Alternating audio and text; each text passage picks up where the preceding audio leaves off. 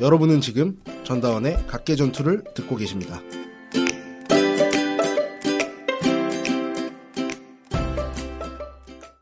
자, 사실 성격이 어떤 성격이에요? 저는 오늘 그래도 당장 살 종목은 아니지만 좀 작은 종목 갖고 왔어요. 작은 종목. 당장 살 종목은 아니지만 작은 종목? 네.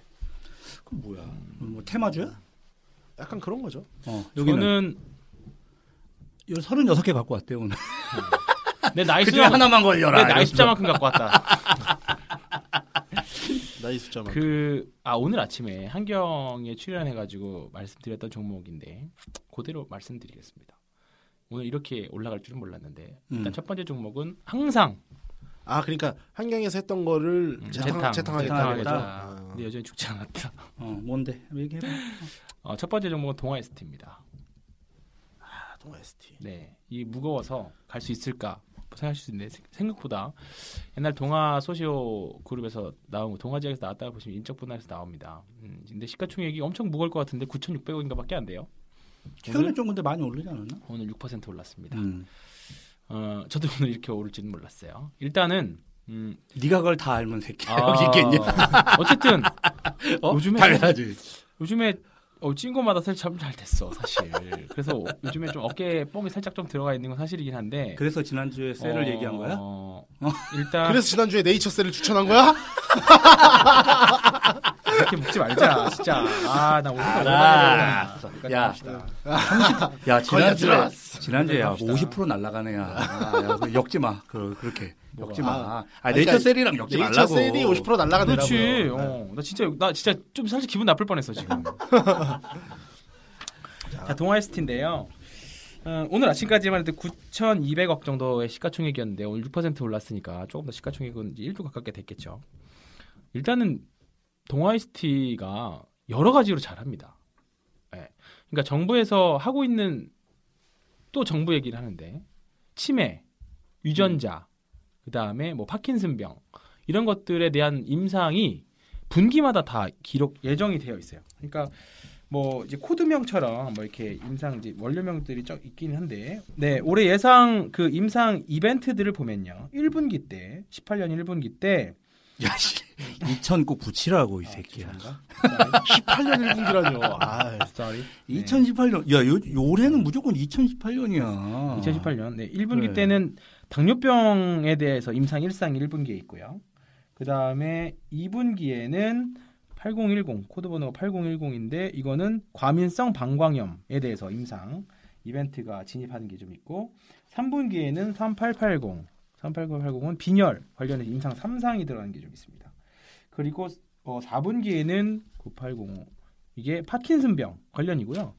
분기마다 뭔가 주가에 힘이 빠질 때쯤 임상 관련 이슈가 있어가지고 힘을 실어줄 수 있다라는 거고, 작년에 이미 치매 관련으로 해가지고 미국 쪽이랑 같이 해가지고 뭘 하나 했습니다. 그러니까 그리고 영국이랑은 그 세포 치료제, 항암제 관련해가 면역 항암제 관련해서 좀 하고 있고, 대형 제약사잖아요. 대형 제약사인데 틈틈이 분기마다 주가가 좀 쉴 때쯤 하나씩 계속 뭔가 트리거 모멘텀들이 나오면서 주가를 부양할 수 있다라는 측면에서 굉장히 조금 편안하게 좀 들고 갈 만한 대형 제약사다. 바이오처럼 엄청 급등락은 하진 않겠지만 꾸준하게 갈 만한. 그러니까 예전에 추천드렸던 대형 제약하고 좀 비슷하게 그런 흐름으로 좀 갈 수 있을 만한 제약사들 이렇게 보시면 될 것 같고, 일단은 오늘 하필 왜 오늘 추천을 했느냐에 대한 키는 이평선이 깨져서 그랬습니다. 사실 작년 12월 1월 달에 좀 1차 상승이 있고 난 이후에, 대량 거래를 동반한 1차 상승이 난 이후에 한 2달을 쉬었어요 지금. 근데 쉬었는데 최근에 보면 21선 61선을 다 깼어요. 차트만 보면 되게 겁날 수 있어요. 근데 이평선이 깨지면 통상 차트를 보고 매매하시는 분 손절을 합니다. 그죠? 특히나 21선 61선이 둘 다 깨고 내리면 굉장히 불안하죠. 근데 깨졌음에도 불구하고 앞에 12월 1월 달 대량 거래에 대비하면 굉장히 미미한 거래량만 나왔어요. 그러니까 손절할 사람은 할 사람 다 했고, 그리고 팔 사람은 거의 없고, 또는 물량이 시장에 돌아다니는 유통 물량이 뭐 거의 없다. 뭐 이렇게도 해석할 수 있는데, 그래서 이런 거는 오히려 깨졌을 때 받아야 된다 이렇게 생각을 해서 역발상으로 이렇게 말씀드렸는데, 다행히 오늘 6% 정도 올라가지고 좀 기분이 좋았고요. 야, 오늘 아침에 던졌는데 6% 올라갔으면 기분 좋겠네. 한경에서 던졌는데. 아침에 좀 많이 7시 반에. 좀 많이 받겠지. 사람 출근하면서. 그래서 한경이 누가 아침에 그 시간에 누가 그걸 얼마나 보냐. 아이 봐. 손님 중에 모니터링 해준 사람도 있어. 아 그래? 네, 오늘 화장이 어땠다는 등, 알겠습니다. 말투가 어땠다는 등. 아 이제 좀 적응하신 것 같네요. 뭐 이런다는 등 뭐 있어요.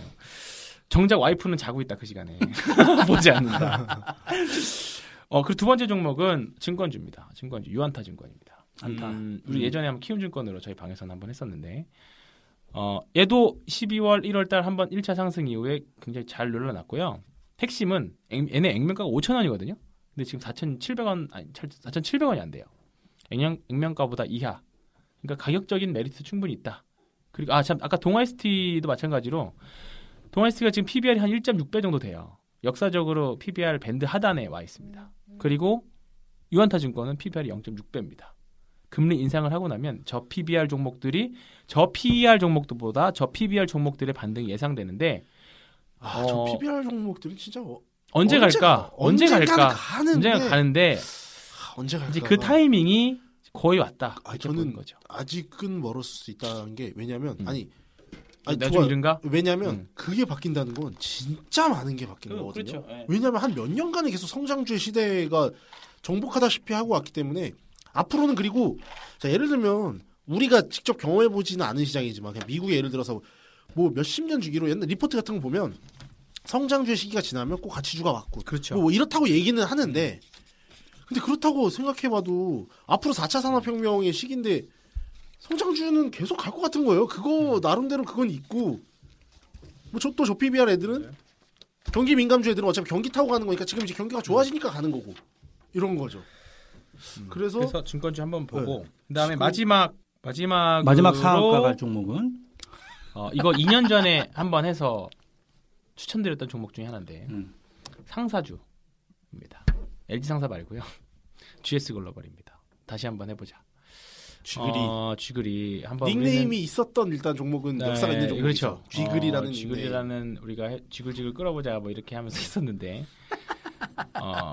금리 인상기에 상사 종목들의 수익률이 굉장히 사실 좋습니다. 통계상으로 보면 금리 인상기에 경기 호전하고 이 시기에 다만 지금 왜 안 갈까에 대한 의문이긴 한데 그래도 여전히 믿을 거는 펀더멘탈과 그 과거 통계치 저는 과거 통계를 굉장히 중요시 여기기 때문에 다시 한번 또 믿어보자. 배신하지 않을 것 같다. 지금 사면 뭐 충분히 해볼 만하고 GS 그룹 자체가 GS 글로벌은 이제 GS 그룹 아래에 있는 이제 자회사인데 구시일가 3세가 경영을 하고 있죠. 그렇기 때문에 나중에 혹시나 진짜로 구시일가를 물려받기 위해서 뭔가 큰 나중에 명분을 좀 쌓으려면 GS 글로벌에 대해서 지금 맡고 있는 거에 대해서 뭔가 큰 업적도 세워야 될 것 같은 느낌도 있고 지금 뭐 기름값 많이 올라서 얘네들이 GS 관련해서 윤활유 트레이딩이라든가 여러 가지 사업들을 하는데 이쪽 사업 올해도 사업이 굉장히 잘 될 것 같습니다. 지금 굉장히 PBR, PER로 봤을 때 굉장히 저평가 국면이고 얘도 1, 2월에 큰 시세까지는 아니고 짧은 시세를 내고 나서 거래량을 굉장히 잘 죽여놓은 그림입니다. 지금 말씀드렸던 동아ST 그다음에 유한타증권, GS글로벌 보면 작년 12월, 1월 달에 한번 시세를 내고 한 2달 정도 잘 쉬었습니다. 모양이 거의 비슷해요. 이렇게 한경에서 하는 멘트랑 거의 똑같이 하는데 저는 항상 그런 그림만 고릅니다. 눌림목을 사자. 눌림목을 사자? 네. 1차 시세를 놓쳤으면 2차 시세가 예상되는 업종들을 사자. 뭐 그렇게 해가지고 뭐 우리 방에서 테라젠 이텍스도 뭐 했었던 거고 뭐 여러 가지 많죠. 방 공개할 수 없는 종목들도 많이 있고 충분히 뭐 이거 종목들은 뭐 리포트도 많이 있고 사실 뭐 자료들 찾아보시면 뭐 컴플라이언스 위반도 아니고 잘 보시면 아주 좋은 종목들이니까 한번 매매해 보시면 좋을 것 같습니다. 관심 있게 봐보세요. 네. 결국은 또 좀 제약바이오가 많이 나왔죠. 당연히 그럴 수밖에 없어요. 지금 뭐 이슈 종목이라든지 살 걸 찾는다면 결국은 제약바이오 안에 있어요. 중국에서도 뭐 이번에 리커창이 뭐 발표하지 않았냐? 뭐 항암 뭐 저거 그것 때문에 신라젠이 지금 그러고 있죠. 네. 그래 맞아. 뭐 관세 없앤다고 그랬던 것 같은데. 네, 신라젠은 하겠습니다. 어쨌든 제약바이오니까 그렇기 때문에 신라젠은 쉿한다고요? 뭐 있는 척 우리 있는 척 잘하잖아. 또. 네, 뭐 있는 척. 신라젠은 아니 그런 게 있었어요. 예전에 셀트리온이 저기로 넘어가면서 코스피로 넘어가면서 그다음 대장주가 누가 될 거냐, 뭐 좀 누가 주도해 갈 거냐. 그래서 누가 그때 카페인가 글에 티슈진 얘기를 많이 하시는데 저는 어차피 TCG는 잘 모르겠고 TCG 말 안 하려고 그랬는데 왜 말해가지고 아무튼 네. 무조건 신라젠이 신라젠 꺾이면 아니면 사실 TCG 제약바이오나 시장도 꺾이는 거고 그렇지. 뭐 그 잣대가 되기도 하기 때문에 신라젠은 계속 좋을 것 같은데 그래서 오늘은 준비한 뭘 준비하셨죠? 제약바이오가 없는 당신을 위하여. 아직 덜 오른 제약바이오인가요? 너 아니죠. 방송 제목 만들려고 자꾸 이런 종목을 아니야. 갖고 와. 아니 지금 안 들고 있는 사람 많죠. 음. 혹은 빠져나왔어요. 먹고. 음. 근데 지금 다시 탈라 그러면 진짜 무섭지. 어려워요. 어렵죠, 솔직히 지금. 말해서. 그렇다고 솔직히 어렵지. 머리로는 알겠어. 제약바이오인데 이게 안 움직일 수가 있는 자리예요. 충분히. 그런 사람들도 한테 또 필요한 게 있을 수 있기 때문에 제약바이오가 없는 당신을 위하여. 저번에 삼성전자가 있을까? 없는 당신을 위하여. 아니 그러니까 이거다가 아니라 그게 아닌 제약바이오가 아닌 것 쪽에서 좀 얘기를 해보자 이런 건데. 아니, 그러면 한번 생각해 보세요. 자 제약바이오 빼고 이후에 자 주도주만 가는 시장이 아니라 예를 들어서 순환매가 나오고 테마가 돌고 시장이 왔을 때 결국에는 그 테마가 어디서 나올까요? 아까 뭐 4차 산업 네. 얘기하면 4차 산업혁명에서 나올 거죠. 그지.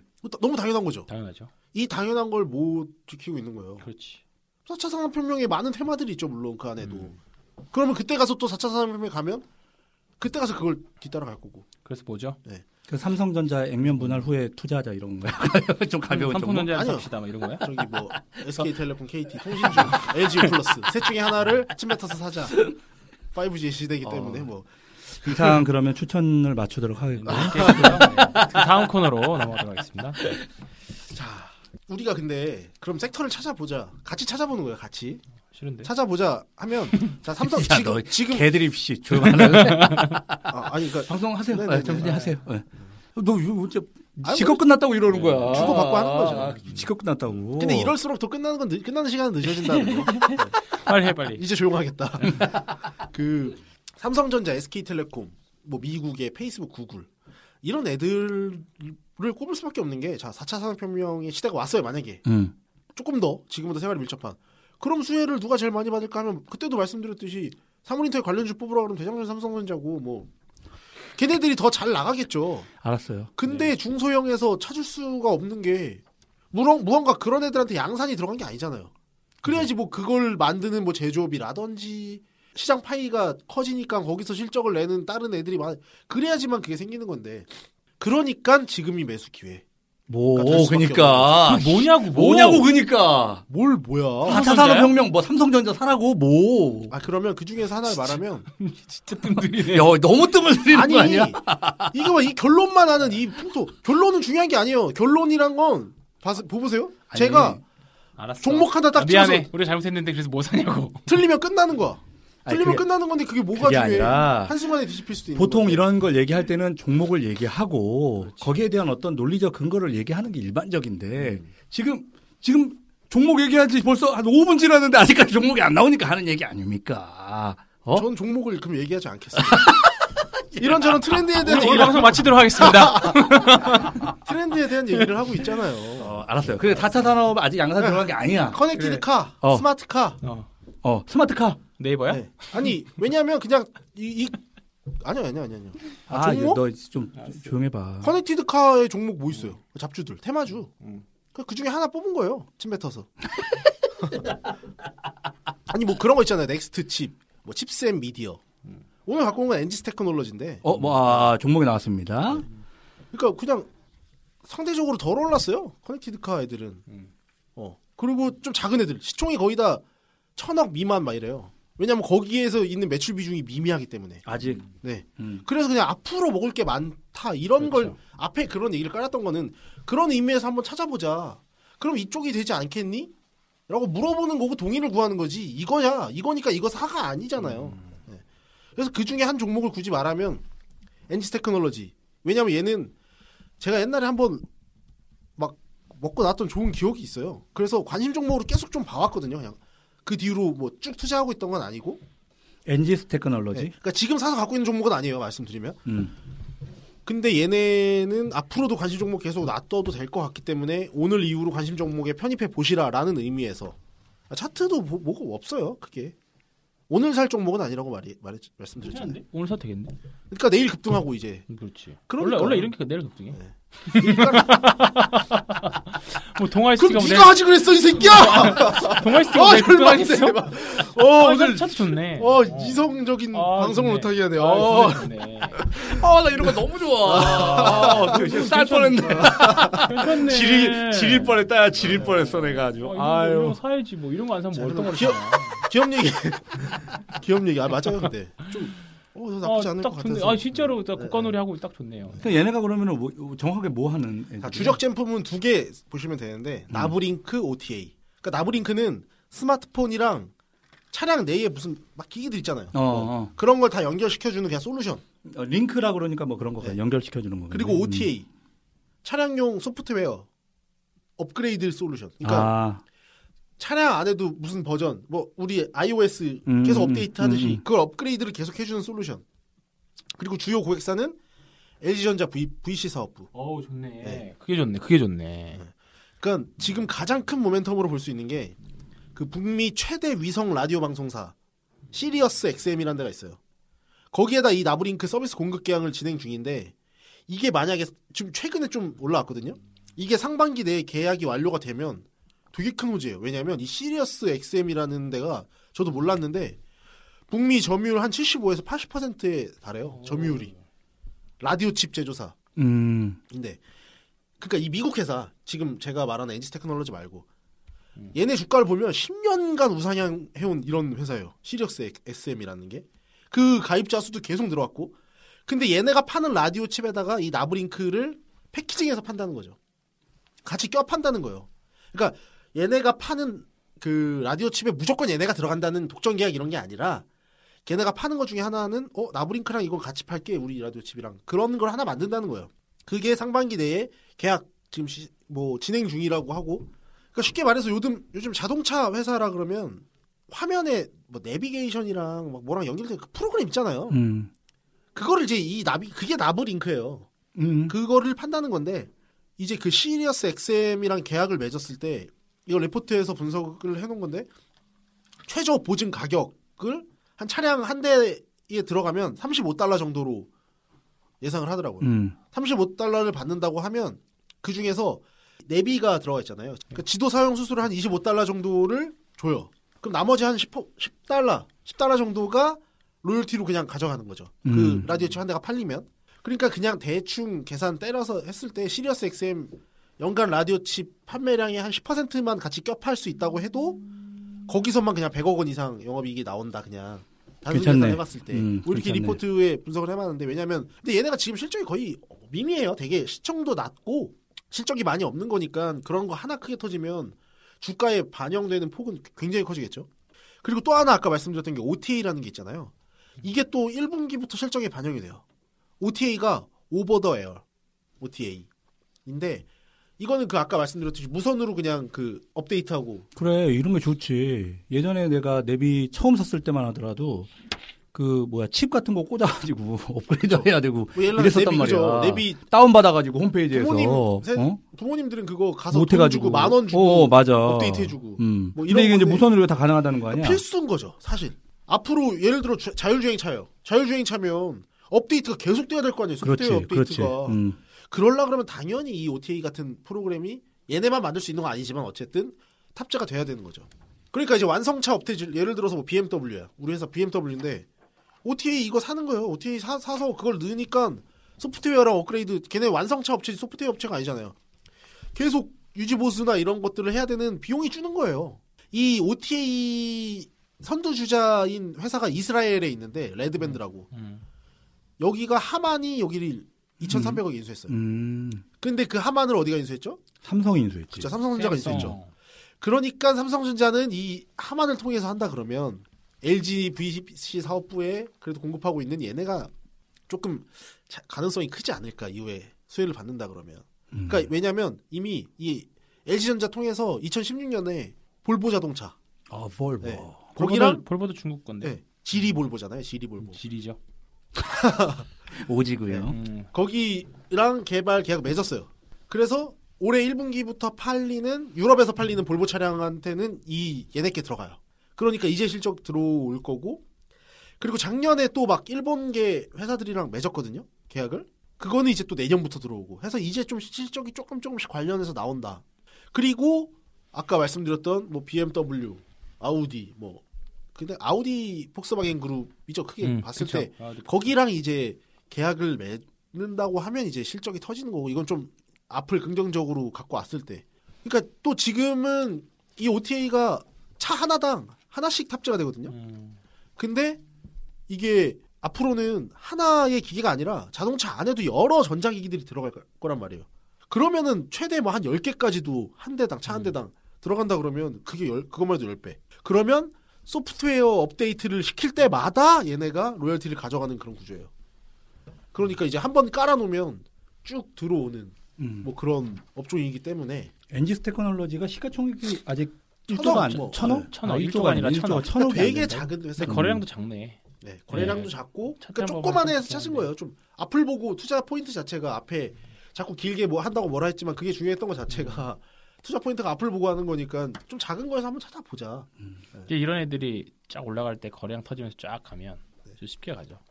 근데 지금 사실 단기간에 2배 오르긴 했지만 근데 사실 뭐 코스닥이 뭐 2-3배, 3배 오른 게 뭐 요즘 수두룩해가지고 그러니까 그거에 기대감이 지금 들어가 있어요. 종목을 북미. 그래도 기다리시는 분들 입장에서는 성격이 확실히 다른 종목들이어가지고 그렇죠. GS 글로벌, 그리고 엔지스 테크놀로지, 동아 STA, 그리고 또 우리 황PB가 좋아하는 거 급락이후에 급등할 종목으로 네이처셀까지 추천한 걸로. 엑셀은 난 관종이도 없었다 진짜. 그렇게 어떻게 그러면 종목 추천 여기까지 네. 정리하면 될까요? 네.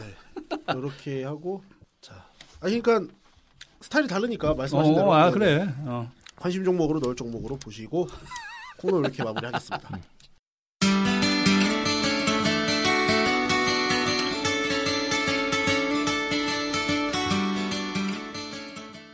원패밀리 여러분들을 위한 카페가 개설되었습니다. 각종 투자나 재테크 정보들을 공유할 수 있는 공간이고요. 저희 방송 공지나 녹음 현장 사진들도 올려드리고 있으니까 많이들 들어오시기 바랍니다. 다음 카페 검색에서 원패밀리를 검색하시거나 주소창에 카페.다음.net/ONEFA를 입력하시면 들어오실 수 있습니다.